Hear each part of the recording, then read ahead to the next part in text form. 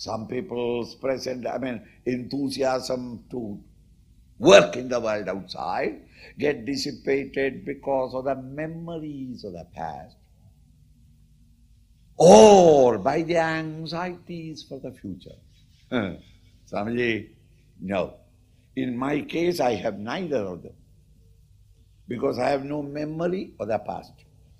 My memory is rather poor. I have not got that much of imagination to imagine the future. I am not worried at all. And yet I am not succeeding. That is because the third field of dissipation is the present. Excitement in the present. Swamiji, 1,000 things I have to do today, and I don't know how I will do it.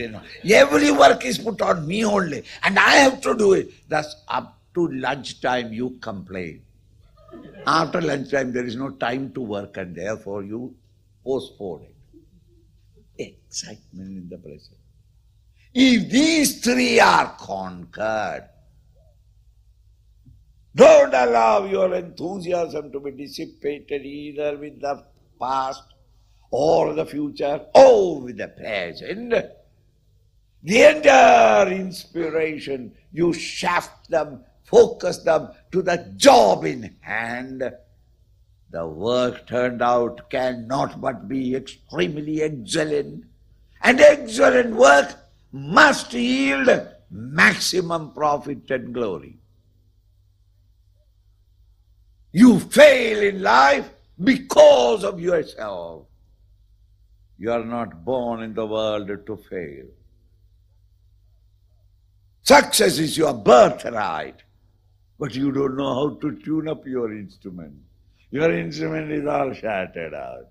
Either you dissipate in the past or in the future or in the present. And some of you dissipate in all the three. So then whatever inspired ideas come to you, that inspiration goes. And when you work in the world outside without inspiration, it becomes monotonous routine work. Monotonous routine work cannot produce any great results. Feel inspired.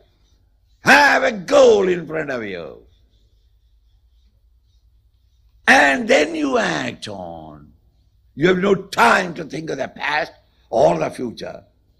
And you forget or overlook to become anxious of the present. Your eyes are on your goal and you are making a beeline towards him.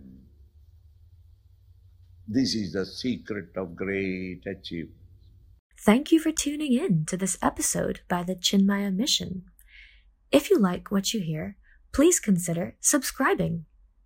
If you're looking for exceptional and detailed content on the Bhagavad Gita and how Lord Krishna's advice to Arjuna is relevant to the hurdles you face today, or understanding your mind, or explanations on Hindu scriptures in easy-to-understand English, the Chinmaya Mission YouTube channel is the place to be.